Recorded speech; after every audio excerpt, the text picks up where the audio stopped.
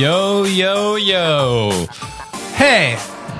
What up? Welcome to the Now You're Playing with podcast. It's the podcast where we go through the Nintendo Power magazines from issue number 1 till whatever the last one is. And listener, have you enjoyed joining us on this journey? Have you been reading along? We started posting the links in the description. That's true. It's maybe worth mentioning. Yeah, if you want to read along with us. Are you pointing people to Retro Mags?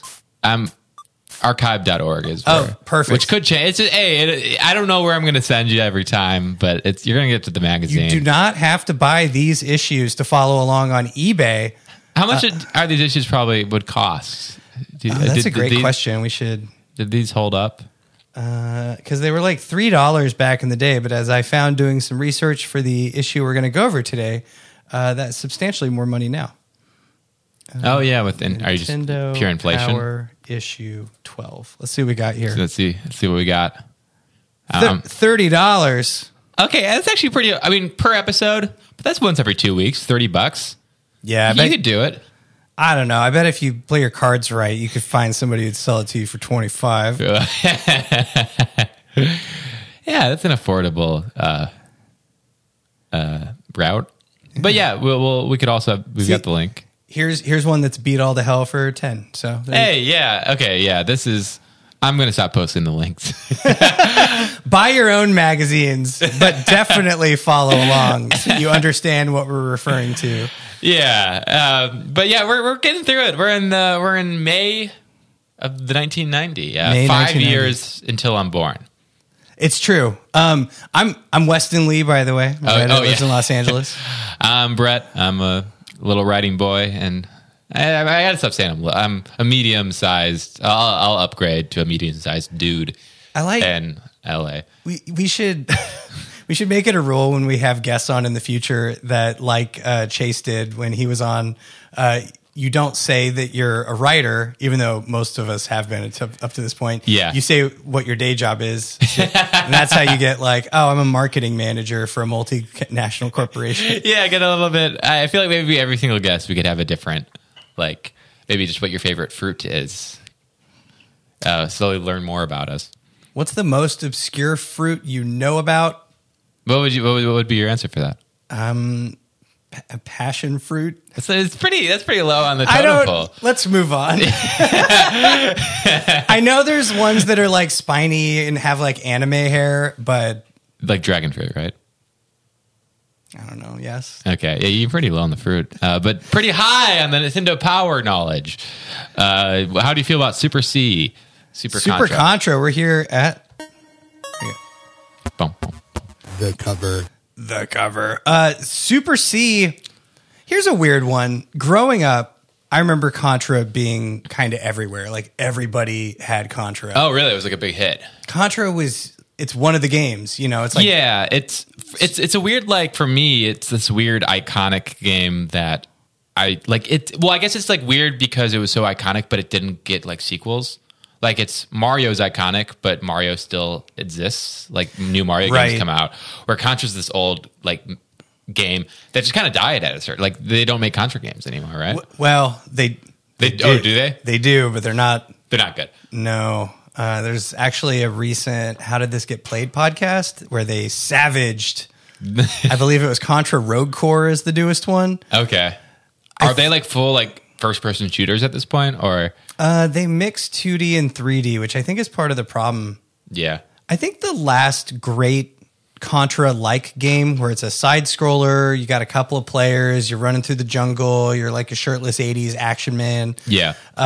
Contra 4 for the DS, I think. Honestly, I would say the DS and Game Boy Advance were like games that didn't make the leap to 3D. Like they all had their like heyday. Like the Mega Man games got good again on the DS and Advance. So it seemed like all those games that didn't quite like work 3D wise, like even the Sonic games started kind of not working in 3D, and a lot of the Sonic Advance games are pretty solid. I wanted to call them Sonic Adventure, but that's the Dreamcast. Yeah, absolutely. And then they also went back and did like 2D Zelda games for the Game Boy Advance. Yeah, that was a cool. That's weird. I guess maybe now that like Void is indie games. Yeah, but it's weird that we don't really like have a mainstream 2D console anymore. That's just not. There's not like a market for that anymore. Like the Switch is kind of that, but yeah. Well, Nintendo does make these 2D 2.5D games. That's such a dated term. Like the new Metroid game or Donkey Kong Country, where it's like, this is our new Super Mario Brothers. These are side-scrolling games, but they are 3D graphics. But it was just interesting, like back in the day when there was like we have handhelds and consoles, and handhelds are always like a couple generations below and like how much they can handle. Right. And at this point, there's not like a handheld that's like kind of bringing back an old type of game by force, I guess. Yeah, definitely not from the big console makers. However, you do have stuff like the Playdate. Yes. Which have you got your Playdate? You bought one, right? Yeah, I'm going to get it in like 2023 or something. So for those of you, we'll get back to the magazine, I promise. The Playdate is this teenage engineering designed, it's like a design company that makes like synthesizers and stuff. It's this very cool looking little square, black and white, like monochrome handheld. Yeah, they're like, their whole thing is they just make like cool gadgets, right? It's like if you like teenage engineering, right? Or like the Playdate, right? If you like when you buy a new system, you have like one day where you're like, oh, the technology of this is so cool. Like when I first got a PSP, I was like, oh man, I got a little joystick on this. It's like this cool little shape. Yeah, and then you find out it hurts to hold and play for a long time and you don't ever play it. But it's always the first day that's like really cool and you like really appreciate the tech involved with it. And that seems like that's what they're going for, right? Is you just kind of like appreciate the tech. Like whether it's like an innovative or not, you're just enjoying how cool it looks. And so with the Playdate, definitely there is an aesthetic quality to it. It's this bright yellow color. You should absolutely look it up if you're at all interested in like retro handhelds. But the cool thing about it is they're releasing games for it weekly. So when you buy the system, you don't need to buy cartridges. All the games come with the price of the system, and every week you get like 2 games. Can it connect to the internet? Like you just can download? Yeah, it's got like Wi-Fi, and it's got a crank on the side. So yeah. It has crank controls. It seems really cool. There's also the analog pocket. That's it. I dig it. Super C. Anything else we should say about this cover? It's another diorama. It is a physical, so it's a jungle setting, which if you know Contra and its sequel, Super C, which is this one here, jungle plus action heroes plus aliens is kind of the, maybe there's a waterfall level. Yeah. There's a base level with a lot of metal floors. And we can just barely... The scan that I've got is kind of dark, but you can kind of make out what appear to be poorly made clay action hero men with Rambo headbands, like the red bandanas. Yeah, I think it's like... I have a lot of nostalgia for kind of like this is kind of what Fallout... Like, did you ever play like the Fallout games or like Final Fantasy? Like the kind of pre-rendered background aesthetic? Right. It really reminds me of that. And it's like this weird thing of, like I'm very nostalgic for the beginning of 3D stuff. And it all doesn't look like, it's not objectively good, but I have a soft spot for this aesthetic. Here's a deep cut thing as somebody who's used a lot of Photoshop over the years. Yeah. And like makes films and stuff. I think this is one of the first ones of these that they've done where they did a sky replacement, which is partly why it looks that way to you. Okay. Because the dudes are hiding at this log and they're looking out over some kind of spaceship thing in the background, and there's this kind of orangey yellow sky behind it with a lot of cool clouds and stuff, and the sun is setting. And it looks like that's a photograph that they replaced the background of whatever the physical diorama stuff was. Yeah. So it doesn't quite match up. The light is coming from all the wrong directions. Like that ship should be silhouetted. Yeah, it doesn't really make sense, but it's cool. If we're going to talk some cinematography, we don't have to though. Yeah, it's fine. All right, let's open this puppy up. Mailbox. I thought this was a pretty good mail, but this was a good one. They skipped. The last episode was not that strong. This one's real strong. I thought it almost. I know we'll dive in and like hit it, but it almost seems like someone got fired and a new person came in for responding, because the person responding to these mailbox questions is wild. And fun. And I would say substantially more fun and less like business generic than we're used to. Yeah, and they actually start off the mailbox with a thing that we hear about all the time online if you're in games culture, which is the why do games cost so much rant, which, you know, nowadays on Twitter, that looks like somebody that's like, well, my rent's only $1,000 a month and I only spend $100 a month in food. So all games should cost $4,000 total. And, you know, so everyone should pay 99 cents for the games. I could do this. And in this case, it's a little less accusatory and presumptuous. This is Billy Winslow in Saratoga Springs Nye, and he asks, he says, I heard on the 6 o'clock news that it only takes $4 to $5 to make a game. Why are they $40 to $50 in stores? Yeah. And this is 1990. You look up the inflation. Games used to cost $100. Oh, geez. So it's, I mean, I just paid $100 for Destiny 2 Witch Queen plus the 30th anniversary expansion. But most of the time, if you're buying a game in a store, it's 60. Yeah. Or 70. 70 now. Yeah. And then, you know, you're going to buy some DLC if it's a big one, but got to get that actual ending. Yeah. And so, yeah, I mean, like, I agree. Like, I don't think this is like, I'm confused on why someone would have the question, because so clearly it's like, because someone made the game. That's obvious. Yeah. So he's obviously talking about whatever Ding Dong did this local news segment did not account for the overhead costs. It's just the cost of manufacturing a cartridge. Yeah. So yeah, I agree. It's a bit of a Ding Dong move. And the way they respond is wild though. It's honestly a good metaphor, but it's pretty wild. They pretty much just state, hey, you know how like the human body, they said the human body itself is not worth a lot of money. Yeah, it's just some water and some carbon. It's just water and carbons. And if you were to break down the human body, you know, you're not going to get a ton of money involved with it. And the part that's valuable about the body is the brain, is like the thoughts and stuff behind it. The things the body can do. Yeah, and so it's all the stuff you can't see. And they're saying that, I'm assuming you think you're more valuable than like the $20 you could get out of your body, or probably maybe more, but out of your body. You probably think you're way more valuable because of stuff you can't see. And he's like, games are like that. It's, you know, you can see these like just plastic and components in it, but it's about what you can't see. It's about the labor going into the game. It's the overhead of shipping. It's all this other stuff that makes it valuable, which I think is a good metaphor. It's a wild metaphor that feels a little like, to immediately respond saying like the human body's not worth like Billy, you're not worth very much if we were just to take your body components. Like it was a wild like, and very, I thought on the, like, I think a great argument, like it felt inappropriate for the context, but I thought it was a good metaphor. Talking through this now, it makes me think about the opening of Jurassic Park where the kid's like, raptors aren't scary. And Dr. Grant, who hates children, puts the kid in his place by basically graphically showing him how a pack of raptors would cut him up and eat him. Yeah, I mean, they really gave the kid the truth bomb on this one. Like that kid did not sleep when reading. And it gets better. Like I don't know that we'll ever top my favorite ever letter, but this is a good follow up to that one too. This might be my favorite. I just thought it was. Yeah, do you want to set this one up, Star Watcher? Oh, different one.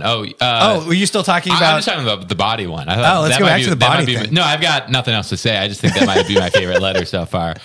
The next one is a very brief letter from a Jason in Boston Ma who says, "Hey, I saw The Wizard and it was awesome. I want to write to the actress who plays the lead girl in the movie. Do you have her address? Jenny Lewis is her name." And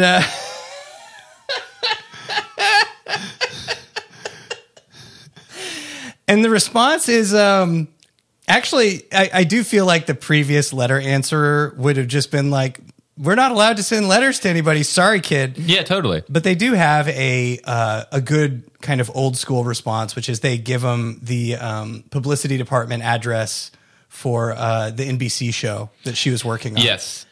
And what a weird...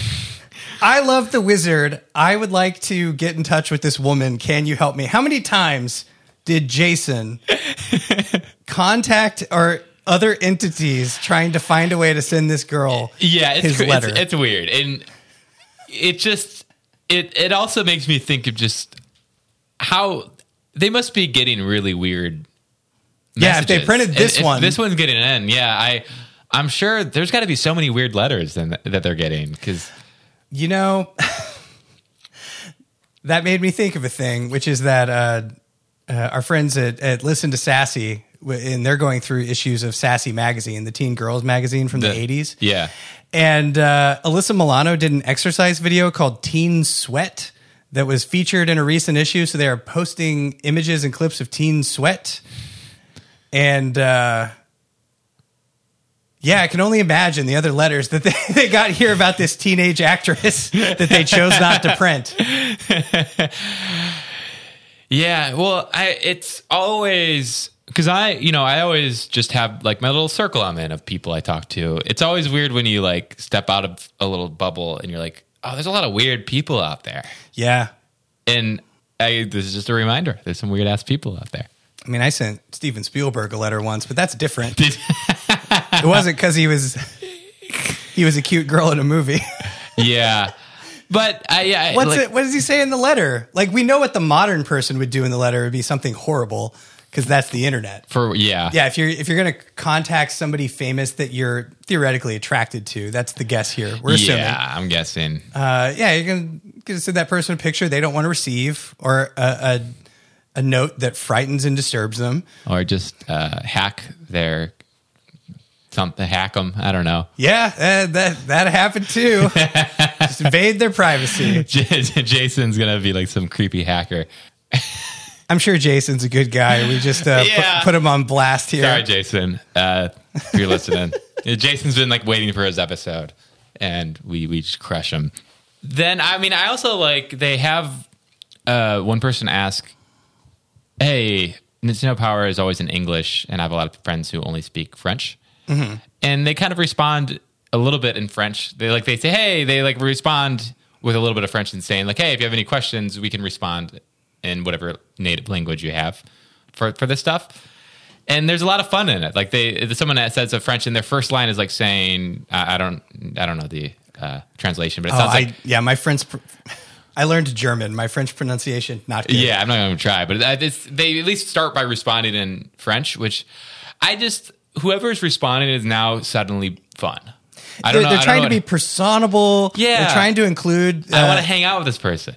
What do you call somebody from Quebec? They want the people of Quebec to feel included as part of the continent, even though they speak French and don't actually belong. Like, I don't know where the heart came. I'm going to piss people off in Canada by making... I know you guys had a rough time with things with the Quebec versus everybody else. All right, moving on. Yeah, I don't even know what that is. There's... the rest of them, this is pretty boilerplate. But yeah, the responses, it's funny that these kind of tepid corporate responses are okay, whereas the ones before were not okay. Or, yeah, I just think they feel like human response. It doesn't feel like really cold.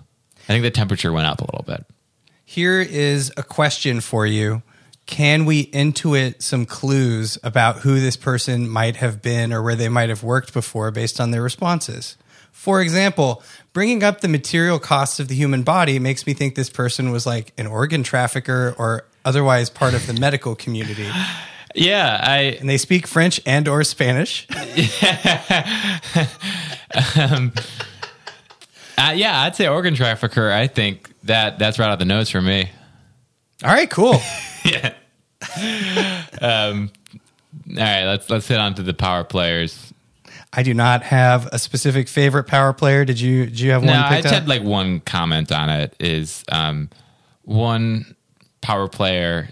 So again, like power players are people who write in saying they're like great at video games, and when he says he beats a video game, he would always say he defeats them. Right. He's like, I defeated the last level of Pac-Man. I defeated Mega Man 2. And that's weird. That's pretty extreme. I defeated school today, Mom. Yeah. It's just like the most... And I honestly want to start taking that because I didn't... like. I realized saying you defeated a game is the most intense way you could say that. He does point out that he is the oldest sibling in his family, and he's also the only boy. So he has little sisters. And I have to wonder if perhaps... he is struggling in middle school like I did in middle school because I did not have an elder sibling to provide some guidance to make me more cool. Yeah. And to make junior high less of a nightmare. Yeah. That is going in first sounds pretty scary. I had an older brother, so like I already was like walking into a reputation a little bit. Yeah, so maybe like Will is compensating for the sheer horror of being alive.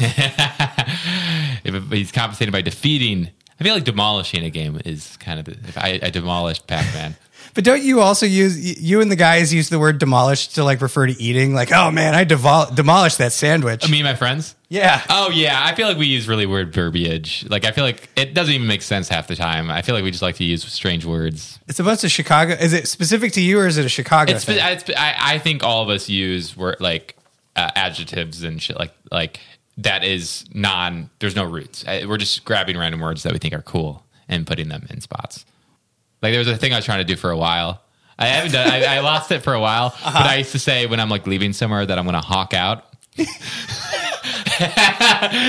I was really trying to get that started, but it didn't stick. Yeah, it's hey, I think it's really funny in video games when you're shooting enemies in their weak spot to tell people to keep popping them in the old beanbag, but no one else uses that one either. So yeah, that's pretty much how me and my friends work. It's like we every single thing we say, we try to have that energy. All right, we're here. We're done. It's time for features. It's Final Fantasy. Nintendo. Last issue, they had the Dragon Quest Choose Your Own Adventure. Yeah. Dragon Warrior. Dragon Warrior, and it becomes Dragon Quest. Yes, I think that's it. Because the name in Japan, anyways. So they have Final Fantasy, and here, this feature has two parts to it. One is there's actually like a contest. Yeah, like the pretty like contest. They didn't really describe the prize that well. They list a couple of them. I wrote them down. I was so struck by what they're offering to send children. But this first part is cool because we've talked a lot about how reading a partial guide to a game in Nintendo Power has a narrative quality. It's kind of like you're playing the game in your head. Yeah, totally. And they literally call this a story view. This feature, and this is they've done these a couple of times. They did it for Zelda 2: The Adventure of Link. So it's literally just these are some of the adventures you're going to have, and there's illustrations. So it's almost like reading a Wikipedia summary of a story, but it kind of works. I think it's cool. Oh yeah, that is a good point. They really do they give you little snippets of the cool things you'll be experiencing. Willow did this a little bit. So it's like the dwarf cave. Yeah, here's all the stuff you're going to run into on this grand adventure, and I thought that was super neat. Yeah, I think it's actually, I agree. It's a pretty good sell. Like, they just kind of, and I think especially at this time, it's like, this is the first time you'd play an RPG kind of game. Like, they're kind of introducing this new thing that is kind of still in its weird adventure form.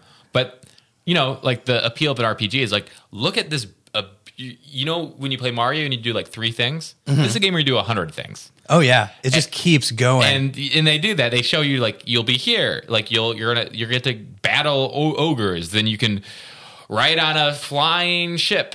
You can explore the ice caves. Like that is the appeal, and they do a good job of just like pounding all these different things you'll be doing. Yeah, and this is an interesting way to approach telling the story in the first Final Fantasy because there really isn't much. It's pretty boilerplate fantasy stuff, and there's no characters because you choose the makeup of your party. It's the more because looking at this, I forgot. I've never played the first one, but I know about it, and I didn't realize how it's really just D&D. Yep, that's what it is. It's like there's no anything we think of Final Fantasy to me when I think about it. Not D&D. It's crazy, over the top world with melodrama. Buckles on everything. Yeah, sword guns. Sword guns. Which are cool. Sword guns are high. Swords on airships. Do you think sword guns are cool? on airships? I thought in 1998, I thought sword guns were very cool. I think they're a little impractical now. Yeah. But yeah, no, it is just straight, like, it's like dwarves and elves and stuff like that. And like that DNA that exists nowhere in Final Fantasy. Like all their, like, I guess fantasy lore that they pull from is all like made up shit. It's all chocobos and Moogles and Shiva. I don't even know. Do they have airships in the first game, or does that it looks like they have ships? It looks like they have an airship. If you go to the third page, right. There's an airship. So that might be the only thing that seems like it's like a staple of Final Fantasy. The rest of it seems like just contraire. This is a water ship. Oh, well, are you sure? But it does look like a boat. It's got propellers on. Wait. Are you on Take It to the Skies? Oh, you said third page. I flipped to, that was a little later. Touche. I guess there is an airship in the first Final Fantasy. Yeah, I guess they established a little bit. But the majority of this is very not Final Fantasy in vibe. Yeah, it's interesting because I did not have this issue of Nintendo Power as a kiddo, but I did have the one with Final Fantasy 2/4, so the Super Nintendo Final Fantasy. That one's great. And that one, yeah, it is. Wait, it's for the best one, or that's 6? 6 is the one. It's the one. Yeah, the 4 had a lot of story stuff going on. 4's the one where you're the evil guy, right? Yeah, you start out evil. You're that's super fun. You're part of some kind of knights, red knights, something like that. Yeah, the Red Wings. 4 was a huge step for them. That was when they really started trying to do narrative stuff, right? Yeah, and it plays out like a stage play the way that they do it because they don't have the cinematic stuff they added in 6. Anyway, the Nintendo Power coverage of it was interesting to me because it's very similar to this, where it's just here's the events that the heroes are going on, but it also has character profiles. Oh, cool. I'm always down for character profiles. Because the tenuous relationship between the various heroes and the party is a big part of it. Well, that's also that, we've seen a lot of stuff where they'll add all this, these little advertisements will add lore that does not actually exist in the game. Mm-hmm. We've seen character profiles for games that don't actually have character, the characters don't actually have any dialogue. All this is made up in the advertising, but that would actually be an example, right? Of that actually being related to the game. If you had a character profile on a Final Fantasy IV character, that would actually be true in the game. Yeah, exactly. Yeah, because they're real. Reflect that. I'm reminded again of that illustration from one of the Dragon Warrior features of the innkeeper when a hero is coming in to rest at the inn, and it just looks like this group just beat the shit out of him.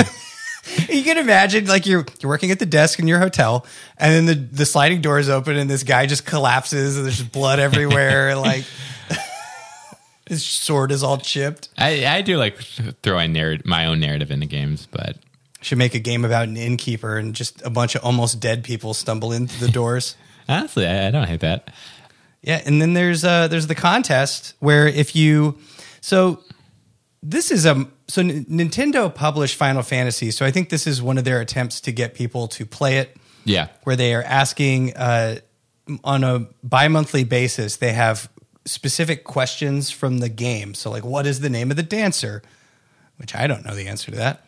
So you answer 3 of these, you turn them in, you get entered into a contest, and they send you fantasy accoutrements if you win. Yeah, what is that? So it's the May-June prize, you win...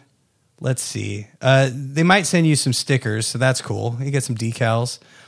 Or you win one of 4 exquisitely designed and crafted power staffs. I don't know what that means. Like a wizard staff. They're giving you a custom wizard staff? Is that...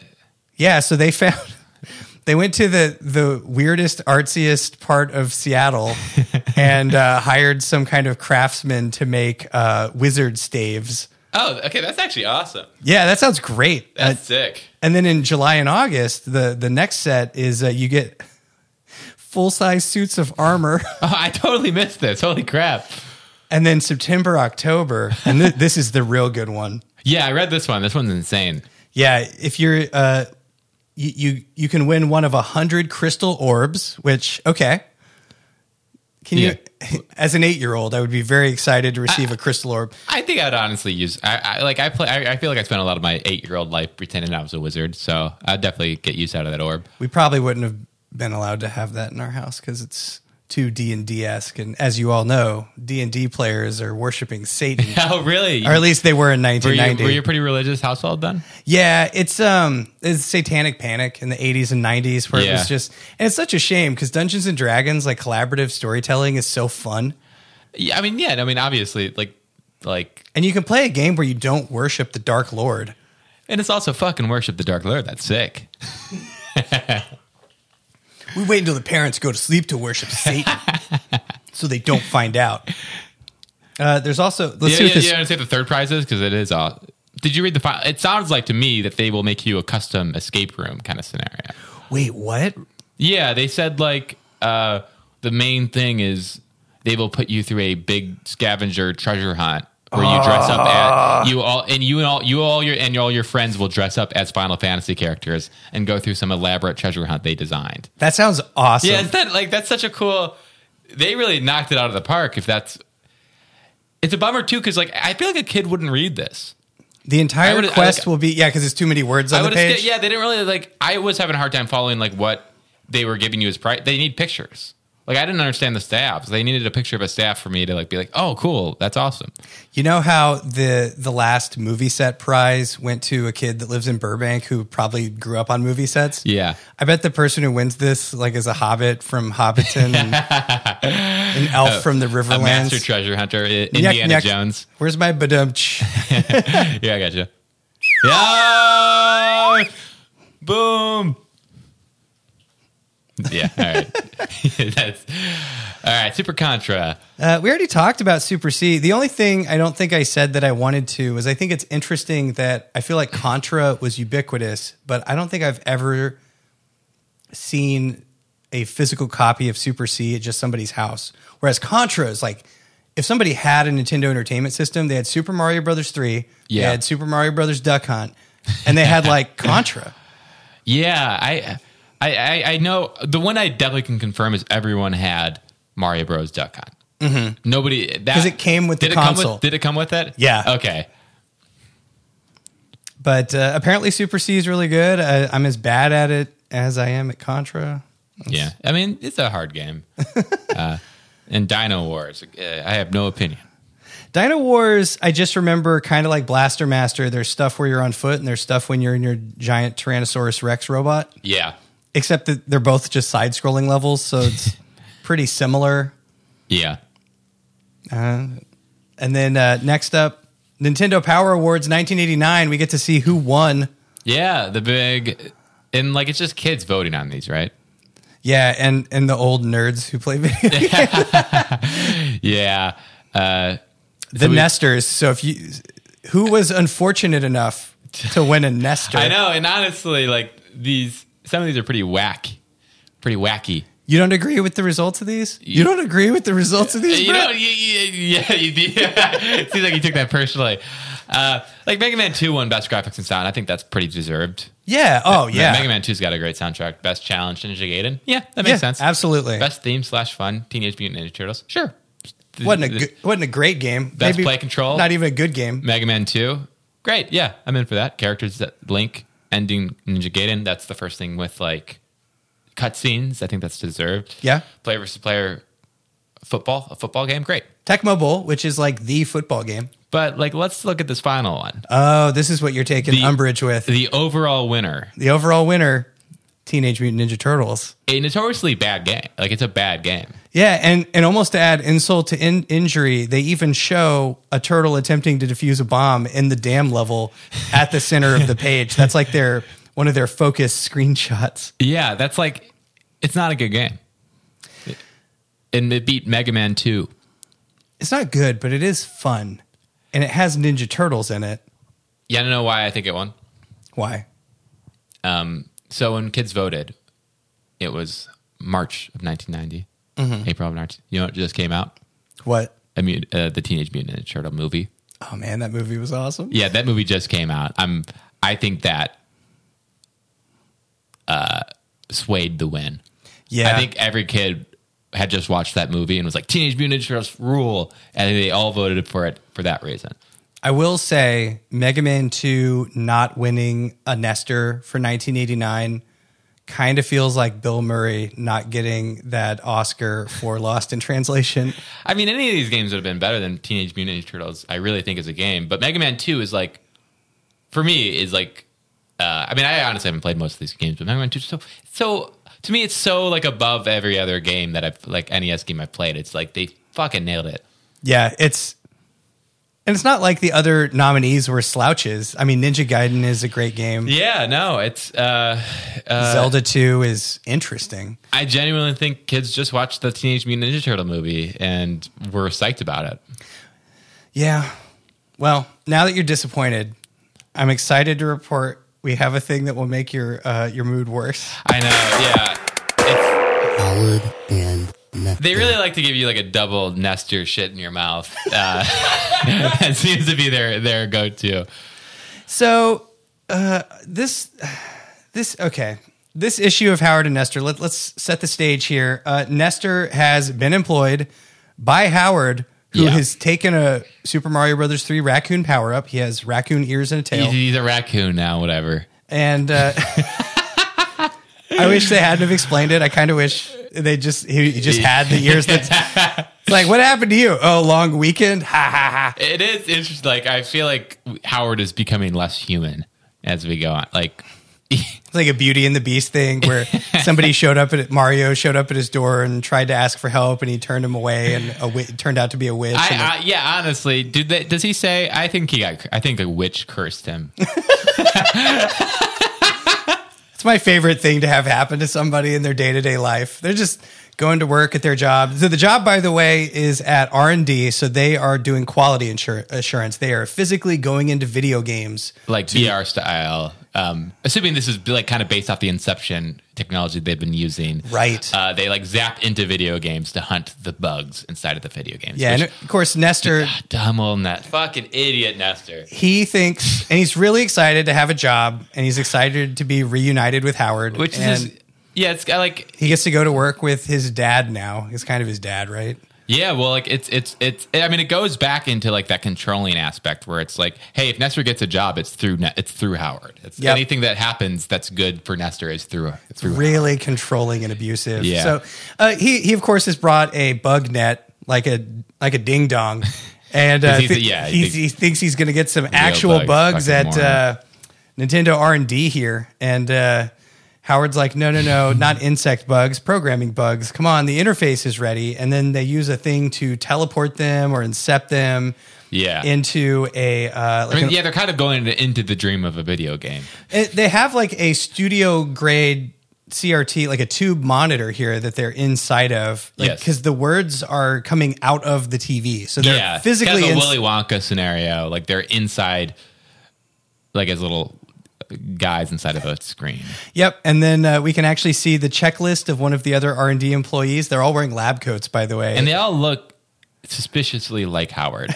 We'll get into that in a minute. So Nestor, Howard's like, you have to use your head in here, which I feel like we need a music cue almost for do not do it. Come on. I asked for that. You wanted it. I didn't, but so they're okay. Sorry, let's move on. So the level they're actually going into to bug check is the first mini castle from Super Mario Brothers 3 World 1. Yes, and we know this because as part of the bug testing, they're actually trying to get to the warp tubes that are above the level, like a secret. Yeah, and it actually works really similar to the warp level in Super Mario Brothers 1-2. That's awesome. Where you run above the stage. I didn't even know that. I haven't played enough Mario Bros. 3, but that's cool that they did that again in like a new, unique way. Yeah, so unfortunately it's Nestor testing this. So, the first thing he does is jumps up to hit a block. And can you imagine playing Super Mario Brothers where Mario forgets to put his fist out when he's jumping to hit the block? Yeah, so he just like nails his head on it. Gives himself some kind of concussion. But he does get his own raccoon witch curse. Yeah. Well, it's like more of a fake... Like, it's almost like Howard's dressing him up like himself. So you're saying Howard has actual raccoon ears and a tail, and Nestor is just wearing... I think Howard's like the real... Like, he's actually cursed and is a raccoon, where I think Nestor's just wearing raccoon accessories. Yeah, and so it's... Okay, that would also explain why he cannot fly in the next panel, because what you have to do to get up above the stage is you get your leaf, so you're in raccoon mode. And you have just enough room on that platform with the door to the next area to get a running start and fly up and over. That's actually a really good point. So it almost is kind of Howard sabotaging Nestor once again. Wow, I didn't even catch that the first time around, but that it seems like Howard is for sure cursed as a raccoon, and he... Like, I think maybe even to Nestor, it's like, hey, this is exactly what I did, but it's clearly not. Yeah. So this seems like a trap. Yep. It's all here on the page. So Howard, of course, can fly because he was actually cursed by a witch. Yeah, and given raccoon powers. So he flies up to the warp zone. And I think I misspoke. It's not pipes in Super Mario Brothers 3. There's like a warp whistle that you get. Okay, yeah. But yeah, Nestor has to go to the next area, which has a crushing ceiling. And there's a panel here that has a bonk sound effect, but he doesn't appear to be crushed by the ceiling. And I have to wonder, like, was the actual panel of him getting hit censored? Oh, like you think it was like a pretty brutal... Like it's like a spike ceiling, right? Yeah. So like, yeah, I mean, like they're actually in the game, and like, you know, when Mario gets crushed by spikes, you don't really think about how he feels and how that much that would feel. You know, I mean, if you actually get crushed by spikes, that's probably a pretty painful experience. Yeah, yeah. So they had to redraw a panel, basically. I've actually got a bit of a theory. Okay. So you know, like if someone gets cursed, like sometimes it's like a soul for a soul. Explain. Like the one, like if you made a deal with the devil, the one way to get out of the contract would be to replace yourself. Would be to replace yourself with someone else, like Drag Me to Hell. Yeah. Okay, and so it kind of sounds like Howard might have been in one of those scenarios and replaced his name with Nestor's in this comic. If that makes sense. Yeah. So at the end here, this might support your theory. So they come back out of the machine after Nestor is killed by the ceiling. Yeah. And are you okay? Yeah, sure. I enjoy having my head used as a pincushion. You should try it. And then, so they're bringing him a first aid kit, presumably to wrap some bandages around his dome. Yeah. But like later back in R&D, meanwhile, the other R&D guys are hitting each other with the net and just fucking around. Yeah, they're just kind of having a good time. Yeah, they're literally, it's a stop bugging me, Tony. Ha ha ha. They're not doing anything. Is this a real R&D department? Oh, yeah, I mean, this raises a lot of questions for me, I would say. There's a lot, like, is this a real R&D? Because, like, there's a part of me that could buy that. Like, they're clearly using technology they've used in the past. That's just the Inception technology. We know Nestor was created in a lab. This could be that lab. There's robots. It's more of it's like more of a sci-fi lab than anything. I wouldn't even call it an R&D. And there's also kind of people who look identical to Howard. Like all these people we're talking about who work at R&D, they all look exactly like Howard minus the bow tie. Yeah. And they're kind of just like generic dudes with some hair. It's like I'm almost thinking like, you know, are these all Howard clones? You know, is this kind of like this little, you know, self-contained lab that they all live in? Are they actors? Okay. Yeah, there's a lot of different ways to tackle this, and we're probably going to have to flip a coin. So one other little detail in this first panel, we actually see the Gizmo Duck knockoff from the Moon Adventure that didn't make any sense. Do you remember that? Yeah. He's over in the corner here, which means that did that take place in the real world? Or wait a minute. Was that robot somehow involved in Howard and Nestor both incepting the duck? Because it does appear in the duck's dream. Oh, that's I didn't even notice that. That's a good point. Like, or do you also think like, what if? So they clearly use the Inception technology to go into the video game. Like that's the same tech, but just utilized in a different way. And so I wonder if this is where all the Inception has been taking place. Right? You know. This could be where they brought the duck, and the duck saw the robot, so that's then why it's in the dream. Yeah, it was in the dream. Yeah, yeah. My initial read, which I admit is like it's way worse writing, so I like this take a lot better. Is that the duck being there was like the spinning top hint that we're in a dream right now. Oh, and I don't want this to be Inception. I want to see the actual room where it happens, and I think that the idea of Howard overseeing an R&D, like a quality assurance department where they don't hardly do anything, but they have unlimited technology. Yeah. That's what I want. Yeah. Man. So that he can take his, drug out. What is it called when you give somebody drugs to keep them trapped in your care? We talked about this last time. Doing a Howard. Yeah, you bring in the child that you've fully entrapped again, and just to kind of make him stick his head out the window as you're driving by a bunch of branches, and just one after another in this video game, just set him up to get thwacked over and over. Yeah, I mean, I really do think Howard set Nestor up for failure. I mean, we're not like just hitting branches. He's not just like slapping branches at his face. He's impaling him with spikes. He's crushing him to death. Well, virtually, like inside of television. I'm guessing. Yeah. I mean, if you feel pain in Inception, you feel it in real life, right? If you die in Inception, don't you just go crazy or something? You go into limbo, right? Is that what happened? Yeah, I think if you die, you go into the place with the skyscrapers in the ocean. I haven't seen Inception in like 11 years. I haven't either. We probably should brush up on that for this podcast. I read the Wikipedia article. I haven't seen the whole movie. Yeah, it kind of makes sense to me that this would be like, this is the lab. We're finally getting what real life is. Like, I don't know. We really never, this is the only panel I think I can confidently say is in real life. We've gotten some snapshots of real life in here. Yeah. This is where the curtain has been pulled back. We're in the red room. I gotta say, these R&D guys must have it pretty good. I think all the actual quality assurance happens in Japan. Yeah. So they have a pretty light workload. So, Howard can be like, hey guys, I'm going to bring the kid in. Can we set it up to have some fun with him? It almost seems like, okay, so these are a bunch of people who look exactly like Howard, right? Everyone working here, and they're all dicking around. Mm-hmm. And we're in this lab that's really high tech, right? It's like pretty, like there's robots, Inception technology. There's like a laser gun on the wall. It almost seems like someone else who is like a crazy, like a good scientist was working there. And it seems like there was like a clone uprising scenario.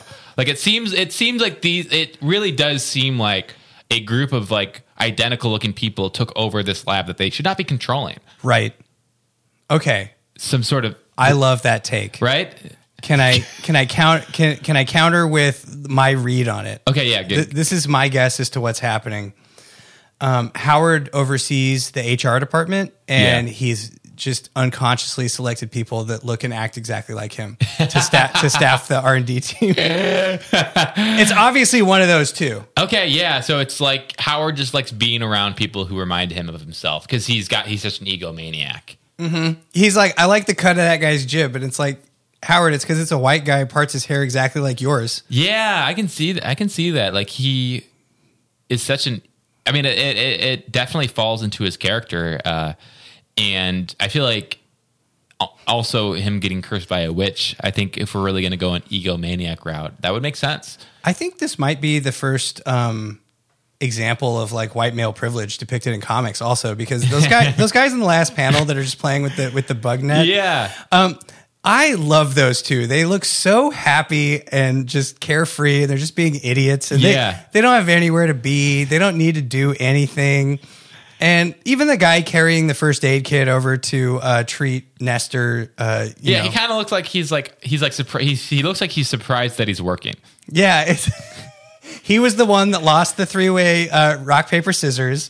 And Tony and the guy in the chair just get to like hang out for another 2 hours, and I don't know, let's have some fun with this bug net. Yeah, so it's like, I feel like, there's the two routes we can go. It's either, because I think if we're going to go the route that Howard's like an egomaniac, and he's like, I think these people are a little bit in the dark of the fucked up shit Howard's doing. I think all of his like Howard looking coworkers are blissfully unaware. These are all this funding is going towards torturing one dumb shit kid. I mean, these guys each pull in. They're all computer engineers, mechanical engineers of some kind. Yeah. Programmers, and they're wearing lab coats, so they're making six figures even in 1990. That's a lot. They're doing fine. Yeah, so they're making $200,000 a year in our money, and they work like 4 hours a week. And the rest of the time they just got to sit around and play with the equipment. Yeah. Okay, so it's either that, or there are a bunch of clones who did an uprising against the scientists. And the president of Nintendo, or the scientist, president of Nintendo of America or whatever, whoever runs this thing is dead or worse, trapped in the video game. Or worst is Nestor somehow. He's turned into Nestor.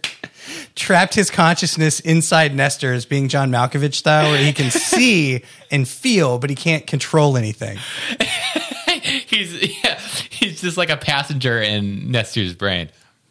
Okay, I guess we got it. Which one is heads? Which one is tails? Let's go heads. I think heads. Howard is just hiring. This is where Howard works, and he's just hiring people who look like him. Bias. It's just HR bias. And then tails, there was a clone uprising. Okay.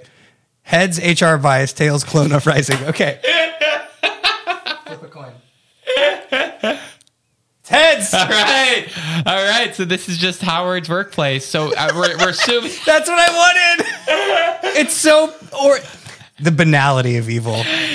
And so are we assuming he's a head honcho here? Yeah. Yeah, he's got to be the head honcho or close to the top. I think that maybe the hunks from the volleyball comic are also, maybe they run HR or they're part of the executive team. Okay, yeah, I could see them being part of the sales. Yeah, I think probably maybe some they're sales bros. One or more video game characters who appear in other issues might also work at this, Howard's version of Nintendo of America. But I would say no matter what, we're assuming this is where Nestor was created, right? Oh, I mean, Howard created Nestor. When did we decide that? Like issue 3, maybe? I don't know. Okay. Well, I'm sure it happened. Yeah.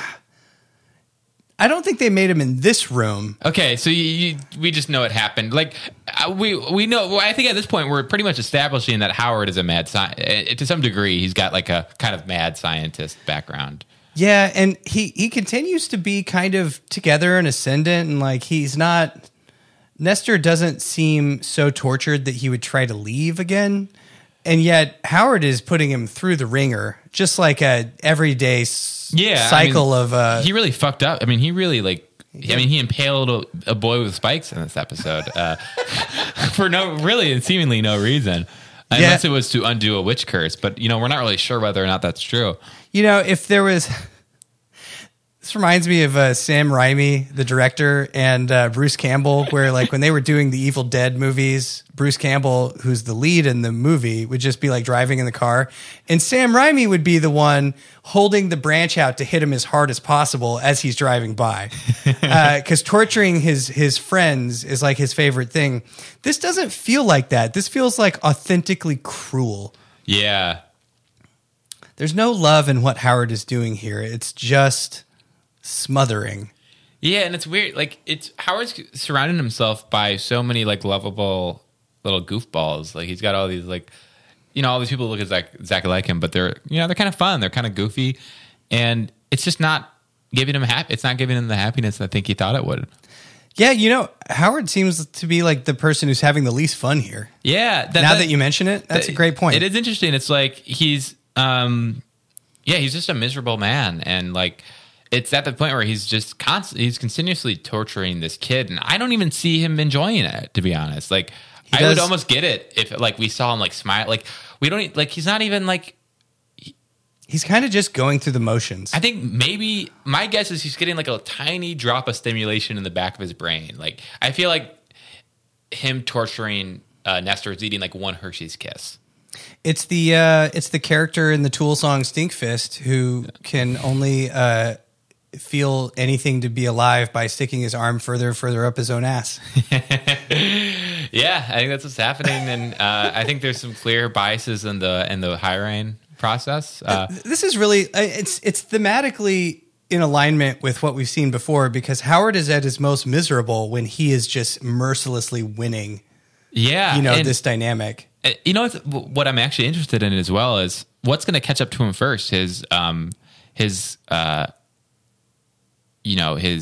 undiverse hiring decisions, or the state labor board. Are they going to come after him? Or his torturing of a young boy? I'm not sure which one's going to hit him first. It's either Child Protective Services or the Labor Board of Washington State are going to show up probably in the next issue. Yeah, it's just what's going to catch up to him first, and like Howard's eventually going to be in jail, and it's just the question is for what.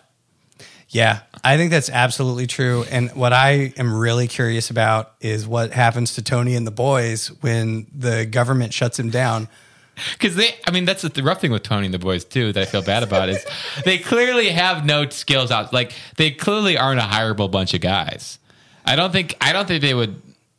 Actually, this actually is a good point.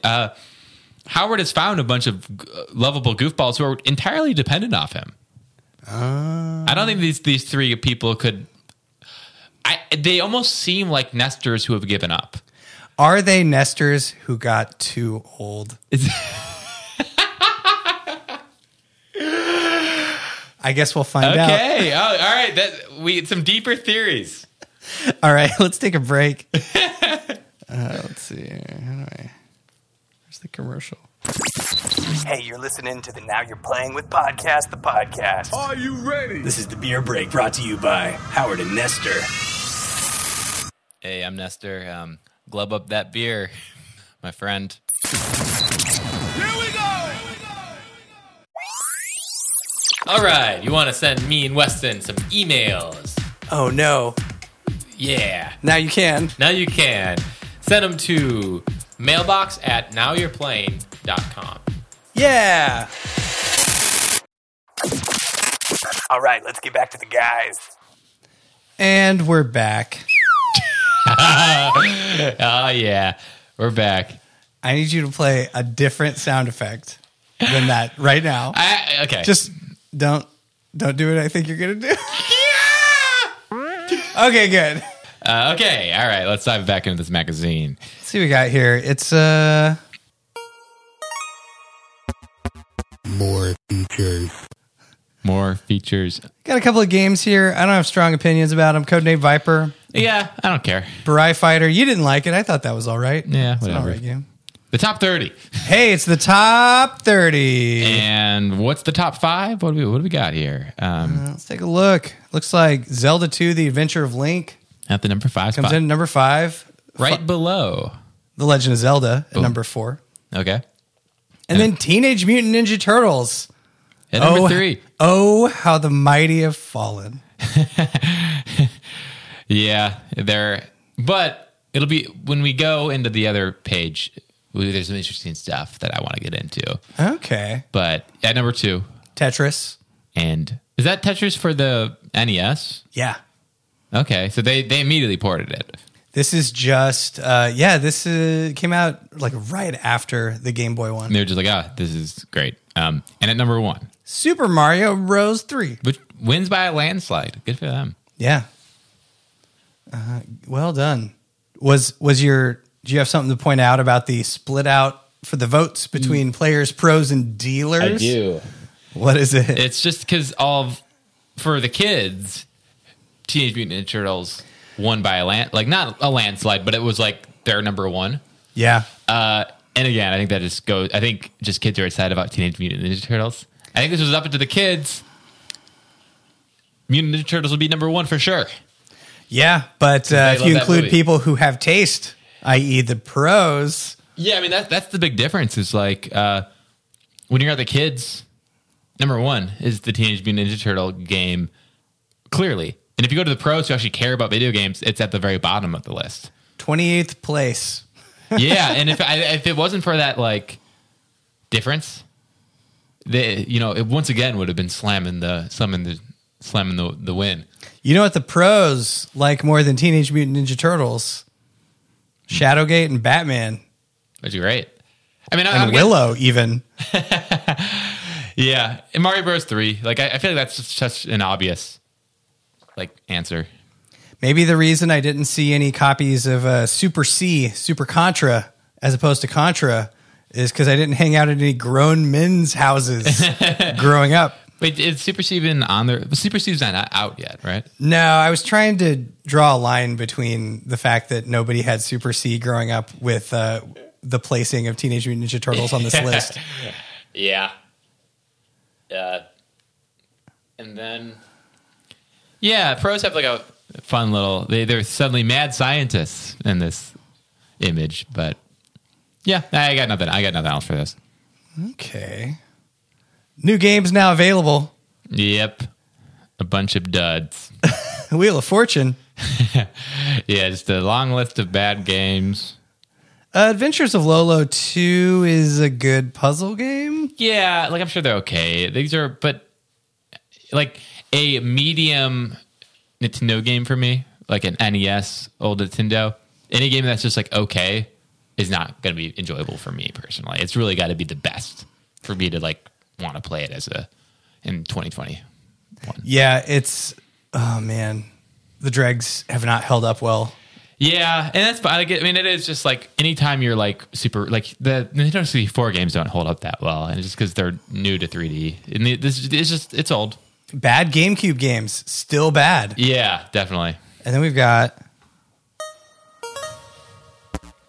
Centerfold. It's the like the Western. These look like actual models. Yeah, these look like pretty buff. Yeah, they got like some shirtless man back in this Final Fantasy poster. Yeah, it's it's 4 dudes in a crystal ball looking at a floating castle. It's and it's definitely the kind of Western Yngwie Malmsteen cover, album cover kind of artwork, as opposed to the Eastern. Like Final Fantasy didn't get is it Yoshitaka Amano who does all the really I don't know cool... what their stuff's a little like they always look like old like the Final Fantasy like official art always looks like old like Victorian. Like I don't know how to it's like these old they look like old fancy paintings. That's the Amano's artwork. And I believe they joined the series with 2 or 3, like the Japanese 2 or 3. So that's why they don't have that like really distinctive look. Yeah, I think maybe even Japan they haven't like made that decision yet. But yeah, it's a cool poster. Final Fantasy's cool. I like some of the games. Squaresoft, this really was their Final Fantasy. Well, didn't you say something like this was? Yeah, the anecdote is that this was the last game they could budget for. So they were literally, this is their last shot. This is their Final Fantasy. And then it was a big hit. So it set them up. And then eventually times got tough again and they had to merge with the other RPG company. Yeah. And that's how we got Squeenix. And now they're one of the biggest publishers in the world. So, hey. Yeah, cool. They did pretty good. They had like, I think as soon as they merged, they like suddenly were like, oh, we've got all the best people. Yeah, and they started buying a bunch of Western developers. That's how they ended up with like Tomb Raider and Just Cause and all those games. Definitely. Cool. There's Game Boy section. This Game Boy Batman game, Batman just shoots everybody with a gun. I thought you guys would want to know. That's pretty fun. There's a game called Quicks that I owned. Oh yeah, this game's great. It's a pretty good game. I don't really it's kind of hard to describe. But you got to draw those boxes. But don't let the little thingy hit you as it's bouncing around. I think the way I describe this game is there's just picture a young me having fun. Yeah, but no games that really I feel like I want to talk about. Yeah, and ironically, the preview section here, which is another just pile of games, they have so many games every issue at this point that it's just like it's all margin. We've probably skipped over a dozen games already. They're just not games I really feel like talking about. No, and neither did the magazine. But then, this preview section, your preview games are Ninja Gaiden 2, if you're feeling nasty. And the artwork in this section looks amazing. It's actually, I didn't even really clock it, but it is pretty cool. It's like painterly dark fantasy ninja artwork. It's cool as hell. Yeah, I honestly wish they would have stuck with this as like their staple. It does look like the Xbox era Ninja Gaiden games. Yeah, that's pretty cool. And then there's Star Tropics, which is another classic. And then the biggest classic, Golgo 13. Golgo is back. Golgo 13-2. The biggest anime hero in the world is back to assassinate people on your Nintendo Entertainment System. Golgo 13-2? Like, is it weird to have 2 numbers next to each other like that?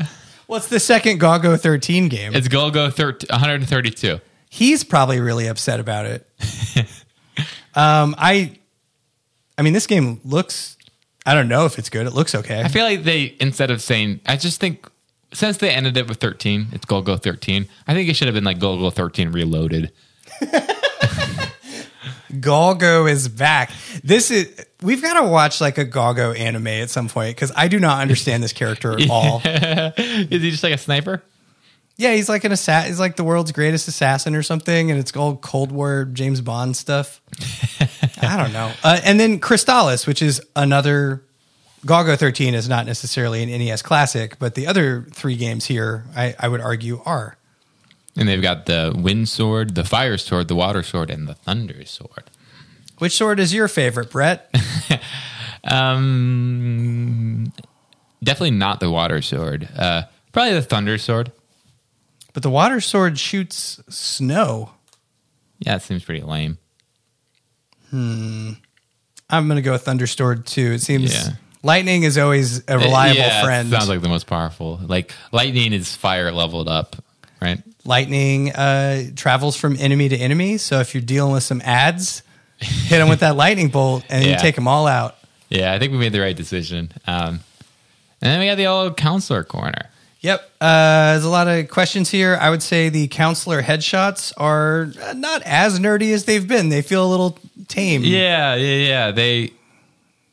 I don't know. That's pretty. Yeah, some of these guys are. I mean, there is one mullet. Mullet count is at 1, or kind of 2. I would. say. You think Paul's got a mullet too? Yeah, the beard is hiding the mullet. Yeah, I think so. Yeah, if he didn't have that beard, it would for sure be a mullet. So we agree. Mullet count is 1.5. Yeah, but no memorable tips here. We got the classified information. It's a bunch of Shadowgate questions, and they're all really obscure. Like, how do I get around this giant dog monster? Yeah, I definitely just stopped reading these.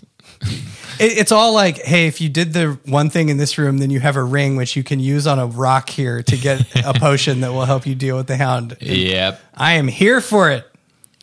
We got classified info. Again, not really. They do point out the secret mystery shop in River City Ransom, which is just in a blank wall, and it lets you get things like Excalibur. Oh, that's kind of cool. And then that's all I had for that. Yeah, yep. Video shorts, the only thing I want to say about the video shorts here is the names of the games in the video shorts this month are so profoundly generic. This is really something. You have a game called Phantom Fighter. Then you have a game called Castle of Dragon. and you do have like Dusty Diamond's All-Star Softball, which is pretty specific. Yeah, but just Snoopy. I mean, yeah. Just Snoopy. Like it's not Peanuts. Somehow, like, just Snoopy is more generic than Peanuts. Yeah. For me. This may have been an era where, because I love Peanuts comics. And I do? Yeah? Yeah, I used to check out in the elementary school, like the 1950s and 60s era little hardbound collections. Oh, yeah. And read them. I had a teacher who had a Garfield collection book, and I stole it. Yeah. We definitely, when there was book club at elementary school, like me and Andy especially, but also our other friends would collect Garfield books. Oh, really? Yeah, it was just one of those like there was a lot of them, right? Like these kind of like it's like 30 or 40 at the time. Yeah. And I got to be honest, not all of them hold up. Yeah, I think I was just like a kid and decided that I was reading a comic like in class. There were like occasional moments in Garfield that were funny, but I can't remember any of them. Yeah, I'm sure they're not funny. There's a game in here called Conflict, which is a war game. Yeah, I didn't even notice. These are super generic. I do want to point out, so Ghostbusters 2 is in the video shorts here. Another infamously bad Ghostbusters game. I believe Ghostbusters 2 is a game that hackers or like modders have gone back to and altered the game to make it better. Oh, really? Yeah. It's either the first one or this one. I think it's Ghostbusters 2. Just trying to make it playable? We should do a special episode where we play like modern Nintendo Entertainment System games. Ooh, I'm in for that. Like the stuff that came out in 2020. Yeah, I mean, I still got to beat Metroid Dread. That's not a Nintendo game. I mean, like NES system, like the 80s. Oh, like like the whole like people making like old games. Yeah, like an 8-bit game. Metroid Dread is really good. You should absolutely play it. Play Inscription. Play Inscription first and then play Metroid Dread. Yeah, that's the plan. Yeah, I don't even know like what the. I mean, it's tough. Like, what's the difference between like a new NES game and Shovel Knight? So Shovel Knight does stuff that the NES cannot do. Yeah, so technically, is it like people enjoying the limitations of making an NES game? Yeah, and from what I've seen, the mechanics are almost always really interesting. They're more modern in a lot of ways. So you're cribbing more from modern game design philosophy. Yeah. So it's not these awful platformers. Yeah. I'd be interested. I haven't really dug my teeth into that, but that sounds fun. NES Achievers, congratulations to all of our high score winners from May, June 1990. And then the NES Journal I thought was pretty interesting. Yeah, I thought so too. I really liked the first section. The flight simulator. So, they visited Boeing's Seattle, Washington-based flight training simulator. And it's just, it almost seems useless. Like, because like the simulation you're in is like NES graphics. It's like just indistinguishable pixels, and like, can you really get good at flying through that kind? I'm assuming, yeah, but it just seems weird that you would professionally train in an NES graphic like. Well, that's what they had at the time. It looks like this is more powerful than they point out that it's a 160 megabyte mainframe computer. And it's like it's like they said it's a $10 million machine. It's for this flight simulator, and it's just, I don't know. It seems like the graphics, it almost, and it's probably not true. I'm sure there actually might be like practicality use of this, and that you were able to train someone through this. Well, but it seems like it's like with Final Fantasy, like there's some like RPG games where it's like, oh, they want to do something, but clearly that's out of the scope of what we're capable of. And it seems like we're out of the scope of this being useful, but I figure I'm wrong on that. You definitely can't do what you can do in Microsoft Flight Simulator now, which is fly to your childhood home and crash a plane into it. Yeah, that's so fun. But it's going to be, it's a real 747 cockpit, right? So you have you got to practice flipping those buttons. As a kid, I did a flight simulator, and they were like, it was me and my brother inside of like the cockpit. Mm-hmm. And like we had the voice going like, all right, like they were giving like missions to us, and we just immediately started doing loop-de-loops over, like we just ignored the guy. There's like a real person giving us like, all right, you're gonna want to take a left here. Like they were trying to give us like real missions and like really teach us how to fly, and we just got excited that you could like do a full loop-de-loop and feel it, and we just did that for like 20 minutes, and it was really fun. Did you ever go to a BattleTech center? No, I don't know what that is. So BattleTech that's like a mech combat franchise. Oh yeah, like MechWarrior. And like there's like, it's almost like a land kind of scenario. Like it's like a bunch of like little booths you go in. It's networked cockpits for these mechs. Oh, dude, I've got such a like that is such a like barely. That is the first memory of like that is such a young me memory of your dad. That. Yeah, your family would have gone to those. I would not have. I just got to do laser tag. Yeah.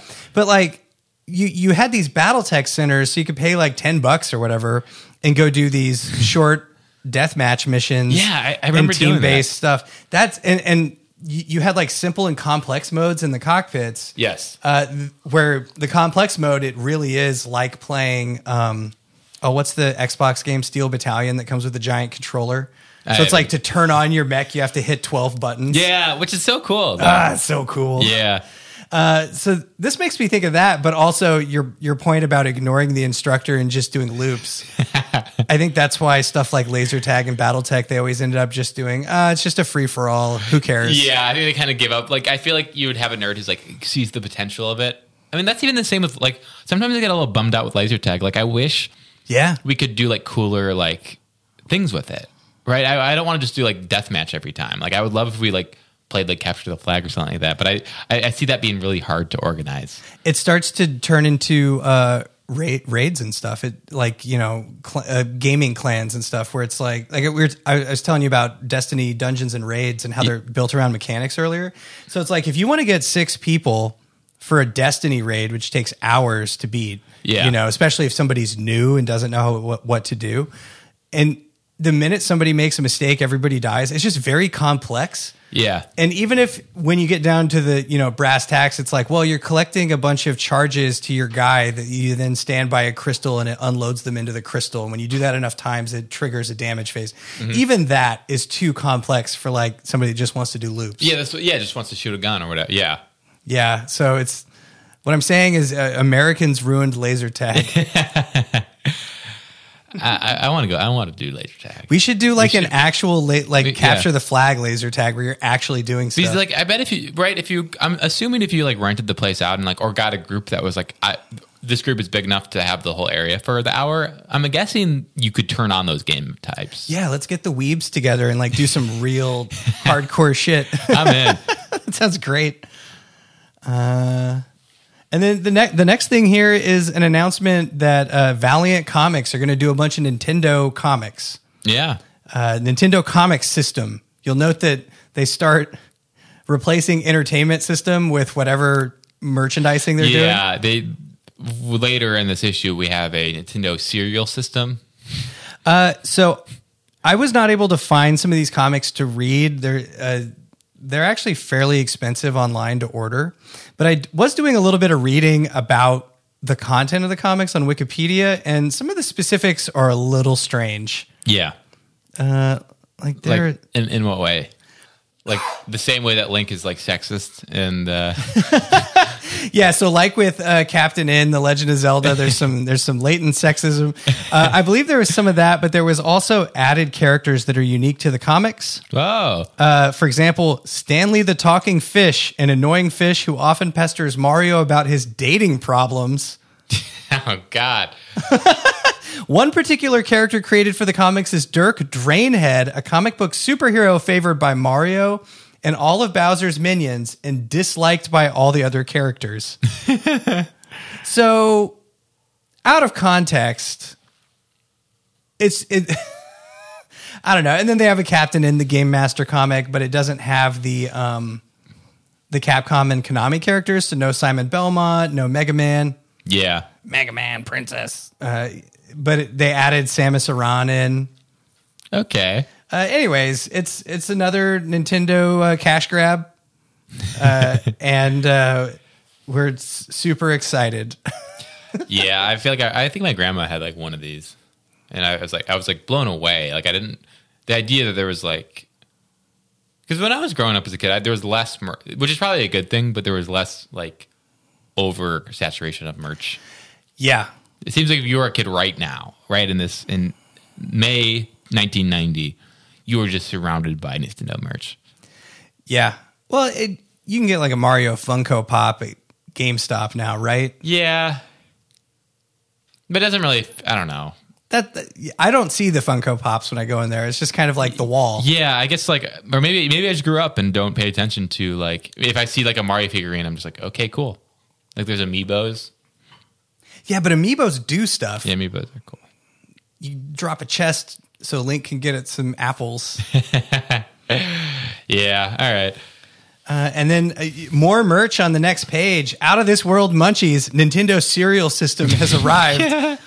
And like they really fucked up with a lot of these. Like they have Mario Bros. Candy bars, and they're just normal candy. Like they're not like Princess Peach peanut. It just has Mario candy bars with like a small image of Mario, and the flavors are chocolate, peanut butter, mint and chocolate. I mean, they partnered with a company called Candy USA, so maybe it's their own fault. Yeah, they didn't really like bother to like, I don't know, like I don't even need it to be shaped like Mario. You know, like I mean, if I am getting like a Mario snack, like I want it to be shaped like Mario, to be honest. You know what happened here? Because notice they went to Valiant. They didn't go to DC or Marvel. Wait, is Valiant an imprint of one of those? I don't think it is. I think it was independent. Yeah, the president of Valiant is a guy named Jim Shooter. This is in the magazine. This is real. And so they went to Candy USA instead of, Mars or whatever Hershey's. So, they went to them and it's like, we're going to make these candy bars that you sell for $1 and we want 80 cents of that dollar to put the Nintendo name on this. So Candy USA is just like, I don't know, let's take candy bars we already make that cost 2 cents a bar so we can actually make some money. And I mean, Natural Kids Foods did the fruit snacks.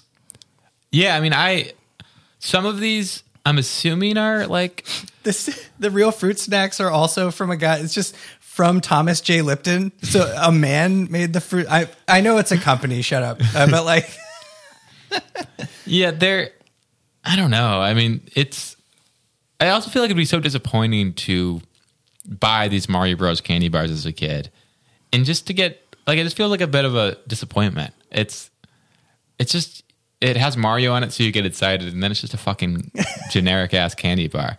Well, you know, like it's not even like there's probably not like a Mario tattoo in there or something. If Nintendo ran gas stations, I would get Mario gas, even though it's just gasoline, right? Wouldn't you? Yeah, get like the Koopa special. Nintendo cereal system, which by the way, it has 2 kinds of cereal in every bag, so it's like half Mario, half Zelda. Yeah, they know what the money makers are. The company that makes that stuff is Ratston, which sounds like a town where rats live. I don't know. This is just bumming me out. Honestly, it's really really gross commercialism. Yeah, I'm just fucking bummed. Let's get out of here. Okay, fine. There's a celebrity profile from Willie Ames. That's a dude that's squarely of the 80s. I'm like, I don't know current day celebrities, so the odds of me knowing what any of these celebrities they do interviews on, he was on will not happen. Charles in Charge with Scott Baio, which is like a sitcom before my time. Yeah, it's like Cheers, where if I watch the Cheers opening theme song, I'm happy because it's a great song, but I'm also depressed because it feels like Sunday afternoon at my parents' house. It feels like the most boring existence one could have as a child. All right, yeah, we got the Pack Watch. We tried playing a couple of these games. They're not great. No. Castlevania 3 is great, but we'll get to that later. Yeah. Yeah, I'm assuming Castlevania 3 will get its own like feature. They mentioned Hatris in here. I read it as Hatris, and I was like, what kind of game is this? And then I remembered it's a hat-based puzzle game. Hatris. Wait, where is that? It's in the Gossip Galore, I think. Yeah, whatever. At this point, they have so many Nintendo tapes coming out that they are literally, instead of having each section be the name of a game, they're just saying, from this developer, here's 8 games. Here's 3 from Sammy. Here's what's coming from Irem. Yeah, it's they're really crazy. Shutting them out. They sure are, Brett. Yeah. Yeah, I mean, honestly, man, that... Are you still sad about the merchandise? The merchandise fucking bummed me out, and there's nothing left in this magazine to enjoy. Well, there's the strategy. Well, it's not even the Super Mario Brothers 3 strategy guide. No, it's that they're going to send us one. Ad. Yeah, it's an ad for the strategy guide. That's not going to put me in a fucking better mood. I would say they've got one thing in like new Mario games. I really like the two. Like, have you played the newest like what's the Wii U Mario game? It's Super Mario 3D World. Yeah, and I think all of them like. The 2D art they have in the new Mario games, I really like. Like they've really like hit an aesthetic that I like. Kind of that Pixar CG. Yeah, thing. No, the specific 2D stuff. So like if you've got Mario, who's a 3D dude, his like logo, like his like. Oh yeah, the kind of illustrated, really clean line art. Yeah, I really like their like line art aesthetic, and they're really like diving into that recently. And it seems like Mario Bros. Like it seems like in this magazine they're starting to kind of stumble onto that art style, which I really like. Yeah. It's. I mean, between then and now is like what 30 years.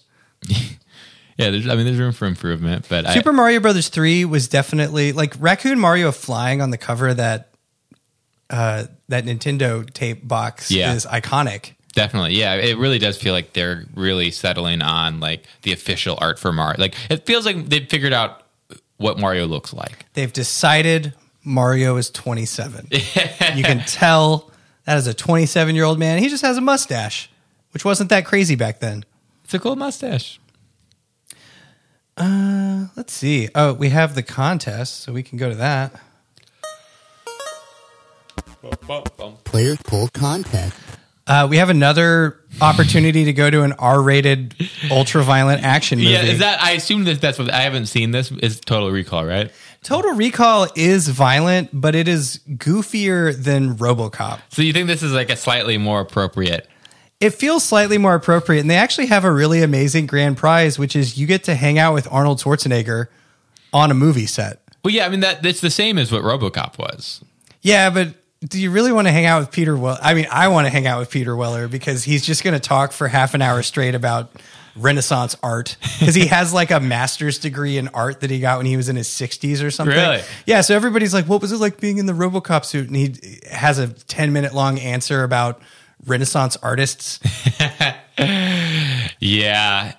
So I want to see that, but I feel like as a kid, maybe hanging out with Arnold Schwarzenegger would be more satisfying. Yeah. I mean, well, like we're assuming that like the RoboCop, like a kid came there with his parents, and like his parents had to like be like mad as they watched their kid watch like a full-grown man get impaled by spikes. That feels like the RoboCop. Yeah. Because those movies are so violent. And it seems like they didn't learn their lesson. It seems like, I mean, is Total Recall also like, will someone's face melt off during Total Recall? There's a pretty amazing effect early on in Total Recall where Arnie's, he's on the surface of Mars and his helmet gets busted and his eyes start to bug out. It's like a really great practical effect where his eyes are bulging out of his face. If I were a kid and I got to go see that, I would, 1, not have nightmares, 2, think it was awesome. Really? I have nightmares now. Okay. I just gave you nightmares. Yeah. Describing that. Eye shit really freaks me out. Like the idea of getting like your eye poked by a needle. Well, it's like obviously cartoony. If you'd seen Total Recall, if you were an old man like me, you would know. Okay. The movie's really goofy. It's got some fun science fiction hilarity. He does pretty early on stab a scientist in the neck and there's blood everywhere from what I remember. You also get to keep like kind of the company cops on Mars. You get to keep one of their police outfits, like their riot gear things, which makes me wonder if in the 90s when Starship Troopers comes out, is Nintendo Power going to have a contest where you get to keep Neil Patrick Harris's SS uniform? Yeah. That black leather trench coat. I'm curious, and like if I want to be honest, the Final Fantasy thing in the same issue, they didn't have pictures, which was an issue. Like I feel like you want pictures for the thing to be cool, but like their prizes I thought were cooler than this. I'd rather like have a masterly crafted adventure that I'm going on with my friends than meet Arnold Schwarzenegger. Yeah, that's fair. I think that I could personal preference. Yeah, I feel like I could go either way. Both of those seem pretty fantastic. Yeah. Yeah, hanging out with the old Schwarzenegger, that's not a bad price. I mean, do you want to go to Seattle and have some nerds make a LARPing event for you, or do you want to go to Hollywood on vacation? See, I would honestly rather go to Seattle with the nerds, to be honest. But we only know Hollywood is a bad tourist destination because we live here. Yeah, I don't think as a kid I ever was like excited by the idea of Hollywood. And somehow I ended up, and somehow I'm here. I love going to Hollywood now because if you, for example, go to see a movie where it's daylight outside when you're going in, you have all the tourists walking around and like the maps to stars, homes, open top buses. Yeah. And then you come out from the movie at like Mann's or wherever, and it's after dark and the Hollywood Weird has sprung up. Yeah. And you have all the club kids there. And the tourists are still there, and they're kind of frightened and confused. Yep, that's great. People watching during like that dark twilight hour. Yeah, it's a weird spot. And that's the issue, man. We made it. All right, I think we got to tie a bow on this one. Get our Nestor and Howard ratings. We have to rate those guys. Do you want to go first? Yeah, I think I'll go first. I think I'm pretty. Let me go back to this comic. Yeah, what was what happened in this one? Howard is just doing an unfair hiring practice. Yeah, he's going to get shut down by the state labor board. Pretty lame. Yeah, so I'll give Howard a 2. Okay. And then Nestor, he really just got squashed by spikes, so 1. Pretty standard for me. 2 okay. and a 1. 2 and a 1. Okay, I'm gonna give Howard a 3 for the raccoon ears. Okay, yeah, I respect that. I'm gonna give Nestor a 1. I'm gonna give Tony and the boys a solid 9. Yeah, that's what I'm talking about. Because those boys, they got a sweet gig. They don't do anything. Well, I gotta love Tony and the boys. I hope the Tony and the boys come back. Yeah, I honestly would not be surprised if they came back. I feel like Howard Nestor is becoming a little more serialized. Yeah, I mean, the continuity is so solid. They're clearly planning this out like months in advance. I mean, like, if we're not going to even be ironic about it, it honestly is a little bit more like not planned out, but it's settling into a groove. Yeah, it's hitting a groove. Like they figured out like what were they thinking with the DuckTales one that doesn't have any DuckTales in it? I'm gonna throw this. I think Howard and Nestor is gonna get canned soon. You think they're gonna cancel the comic? I think the comic's getting canceled soon. At some point, there will be other comics in the magazine, but I don't know when that happens. Yeah, I'm predicting we're heading the end of it. Because they're not doing anything new. It's the last 3. It's just been a cycle of abuse we watch every issue. So here's my theory. Okay. Because actually there's a gap in knowledge that I have before the Nintendo Power issues. I remember my theory is we're going to see Howard and Nestor get canned and replaced by Nestor Knights, where he is a private detective. in a beachfront town, maybe in Hawaii or something. Okay, yeah, I'll take it. It's mostly murderous. I hope that happens. Me too. All right, thanks for listening, everybody. All right, thank you. Start the song now. So get it going. We can do a little outro stuff. We can slow roll that outro. Share the podcast. Come on. Yeah, if you're enjoying it, if you've made it this far, come on, share it. Let everybody know about this dumb podcast where we overanalyze a comic for children. Oh yeah. And if every time you share it, I will do one of these. There we go. Come on. Oh yeah, I'm never stopping. So as the volume on this rises, it also mirrors my own irritation with how much the slide whistle is used. Yeah. I'm surprised I'm still doing it, to be honest.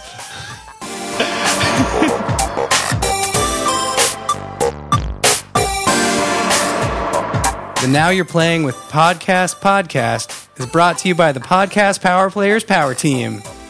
Music by Games Cameron. Find back episodes, send us emails, and do cool stuff at our website, nowyou'replaying.com. It's your with an E, because we know how to do grammar.